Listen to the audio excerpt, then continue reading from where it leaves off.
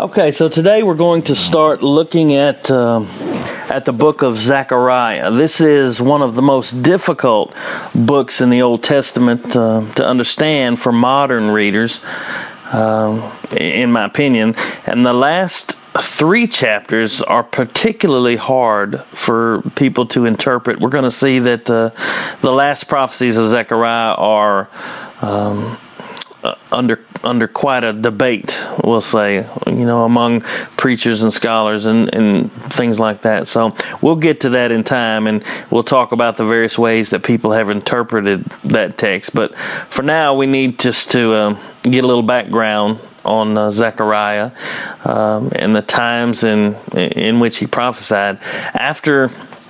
After the reign of Solomon, David's son, the nation of Israel descended into idolatry and wickedness. In fact, events in the nation spiraled so far out of control that the kingdom split into the north and the south. The northern kingdom, which is often called Israel or Ephraim in Scripture, they sped down the road of wickedness much quicker than the southern kingdom did. The southern kingdom is often called Judah. So in Kings and Chronicles and many of the prophets, there is often a distinction made between Israel and Judah.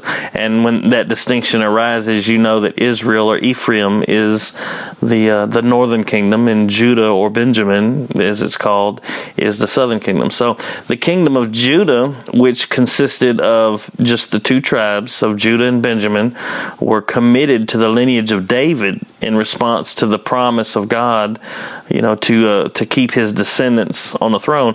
And the northern kingdom, which was the other 10 tribes of Israel, they were made up of all those, and the capital of the northern kingdom was Samaria. So when you read about Samaria in many of the prophets, it's talking about the capital city of the northern kingdom of Israel. And the leaders of the north, they quickly moved the center of worship from, they couldn't get to Jerusalem anymore after the kingdom split, so they moved it to Samaria. They even built a temple there. And Jerusalem, of course, remained the capital in the south, in the kingdom of Judah. So after much time passed, and both kingdoms became more and more wicked, God sent pagan armies to destroy them both and take the people captive. First, the northern kingdom fell to the Assyrians. The Assyrian army came and it took all the Jews in the northern kingdom captive, and it brought colonists in from all over the Assyrian Empire, and these new occupants and the remaining Jews that lived in the northern kingdom, they intermarried and had children, and their descendants would be the people that would be known as the Samaritans by the Jews. And that was a source of animosity between the Jews and the Samaritans, that the Samaritans were kind of half-breeds. They were half Jewish and half, whatever else people brought in from the Assyrian Empire. When the Assyrians came and destroyed the northern kingdom, God miraculously protected Jerusalem and the southern kingdom from that same army. You can read about that in Kings and Chronicles, where God sent an angel that slew 185,000 soldiers in a single night, to protect the Jerusalem and the city. But many years later, even though Judah survived the southern kingdom, they headed down the same road of idolatry and wickedness that had characterized the north. And Jeremiah was a prophet that was instrumental in warning the people of Judah to repent before God brought this great judgment down upon them. And by this time, the Babylonian Empire had risen to power and conquered the Assyrians. So the Assyrians weren't the threat anymore. It was the Babylonians. It wasn't long before Babylon came up against Judah. And after a few failed attempts to make the city of a province of the Babylonian Empire, Nebuchadnezzar after, he had quite enough of the Jews' insubordination, and their, they would come and they would pledge loyalty to the Babylonians, and then they'd go back on their word, and there was dissension and rebellion and all these things going on. So finally, Nebuchadnezzar came in and he just destroyed the entire city down to its foundation. He took all the Jews thought to be useful or of high standing back to Babylon as captives, and he left only what he thought were undesirables there, and destroyed the city. After 70 years of captivity, incidentally, that when Nebuchadnezzar took them, that was where Daniel was taken, and his 3 friends were taken, Shadrach, Meshach, and Abednego. Ezekiel was taken. At different times, they were taken from the city, but this is when all that's going on. And after 70 years of captivity, a new power arose in the world. King Cyrus was the ruler of the Persian Empire, and they rose to power by conquering Babylon. And so, just as God prophesied in Isaiah, Cyrus, he was even prophesied by name in Isaiah, he decreed that any Jews who wanted to return to Jerusalem were free to do so. And by then, many of the Jews had built lucrative lives. They had, they had homes and businesses. It wasn't that they were all slaves or whatever. They had become part of Babylonian society. They had bought houses, and they were just part of the society. So many of the Jews, they didn't want to return, and they didn't return, but many did. And they returned in 3 waves. The first group was about 50,000 or so returned with Zerubbabel was his name. He was I want to say king, but he wasn't the king. He was more like the governor, the military leader. And Joshua was the name of the high priest, the one they looked to as the high priest there. So the first group came with Zerubbabel and Joshua. Then another group returned to the city with Ezra, which was the scribe. And then finally, another group returned with Nehemiah. And the books of Ezra and Nehemiah chronicle the rebuilding efforts of the Jews that returned to their city. It was during this time that the prophet Zechariah and Haggai were prophesying to the people. So our prophet Zechariah was prophesying during this time as everything was being rebuilt. God had commanded the rebuilding of his temple, and work began as soon as the people arrived. But because of opposition and selfishness and just the sin of fallen man, the work on God's temple quickly came to a halt. And the people began to build their own houses and to build their own lives. And it was Zechariah and Haggai, the prophet Haggai, that spurred the people to action in turning their hearts back to God and turning their work back to God's purposes. Zechariah seems more focused, calling for the people's repentance and the renewal of their covenant with God. And Haggai seems to, in the work of Haggai, he chastises them for dragging their feet on God's temple and God's house. And so Zechariah's prophecies move from the time of their rebuilding into the near future, and then ultimately at the end to the far future. So he predicts events with really stunning precision and clarity in the last 3 chapters, which embody the majority of where all this controversy comes from about Zechariah. Many see the literal battle of Armageddon and the foretelling of the end of the world. Others see the end of the Jewish nation as the Roman army destroys the cities and after the ministry of Christ. And there's interpretive challenges, but with proper context, readers can clearly understand what God is speaking in these chapters, regardless if the time frame of the events is in dispute. So with all that background, let's start looking at the text of Zechariah. What we'll see is that everything Zechariah writes under the inspiration of God is it's applicable and it's relevant for us today. But the first seven verses of chapter 1, they hold a special relevance for the 21st century church.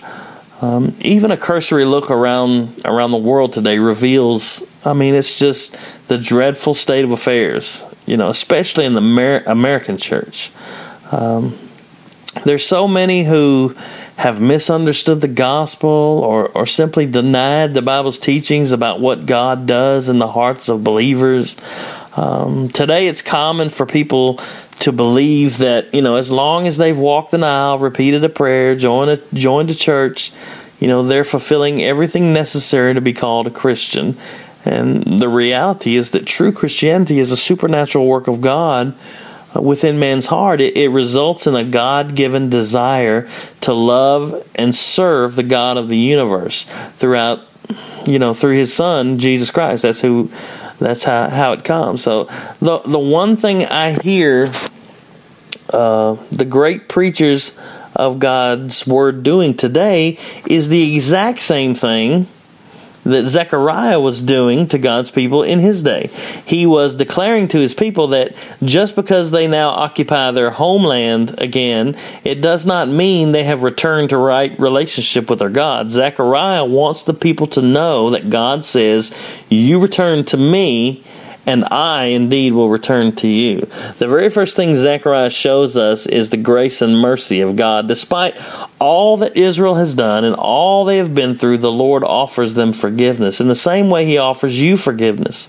The cross of Christ stands as, it's a testimony of His justice, but it's also a testimony of His grace. As long as you draw breath, the Savior commands you to repent and believe the gospel. Verse 1 in Zechariah chapter 1 says, "In the 8th month, in the 2nd year of Darius, the word of the Lord came to the prophet Zechariah, the son of Berechiah, son of Iddo, saying, The Lord was very angry with your fathers. Therefore say to them, Thus declares the Lord of hosts, Return to me, says the Lord of hosts, and I will return to you, says the Lord of hosts." The word of the Lord came to Zechariah with a message, and the message was for the people. There's no doubt that they knew the history that we've already talked about of their own people. The Jews were meticulous about passing down their history to subsequent generations. God was angry with their fathers for their sin, and God brought horrific judgment down on them. Their city was destroyed. Their temple, the place where God determined to dwell among them, was destroyed. And for 70 years, they lived in a foreign land. And for all intents and purposes, they may have thought that God had given them over to their enemies. I can imagine what it must have been like to be God's people with God's house in your midst, and all of a sudden all that was gone. Jeremiah prophesied that they would return to the land, and now that had come to pass. Cyrus had let them go. They were back in their land. They were rebuilding their city. Many had returned to their land, and they came expecting God's kingdom in Jerusalem, to be reestablished. And what a joyous occasion, boy, it must have been to walk back into their homeland, ready to rebuild what had been destroyed. I can imagine them having a new sense of purpose, a zeal for God that had taken hold. They immediately began rebuilding the temple. And they had high hopes of returning to their former state, dwelling with their God. But over time, their zeal and their fervor kind of waned.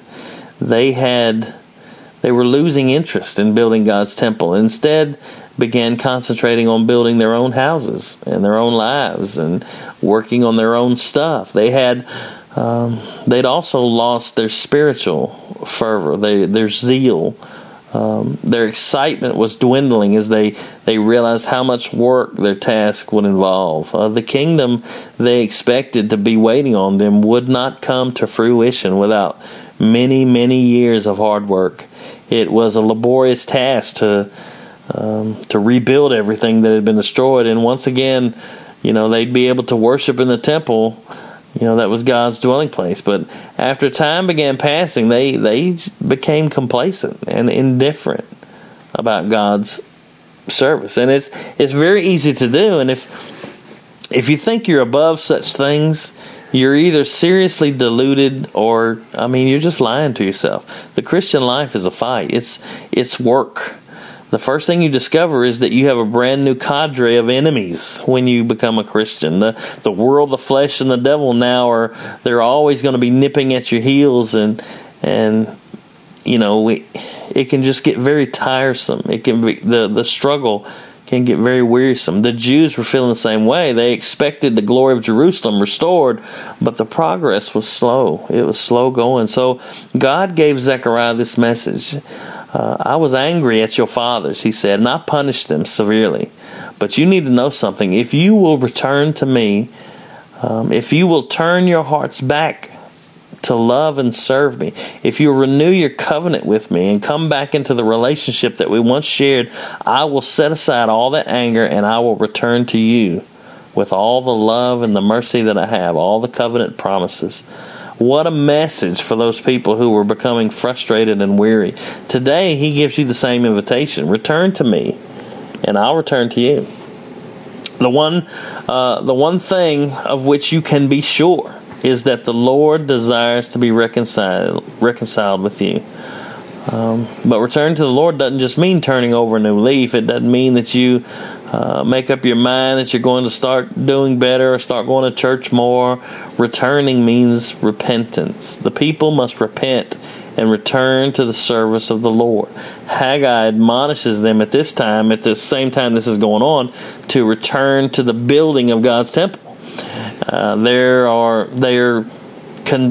They continue to build the temple because they want the covenant to be renewed, and for that blood sacrifice is necessary, but that can only be done in the temple. For the 70 years that they were in Babylon, the practice of sacrifice had ceased, and now the covenant must be renewed. So the people must come in faith, offering the sacrifices that God requires. This is sacrifices that look forward to the perfect sacrifice of Jesus. The only way this could happen would be in a rebuilt temple. But for us, it means repenting and turning to the once-for-all sacrifice that covers all sin. The perfect fulfillment of those sacrifices was given in the body and the blood of Christ.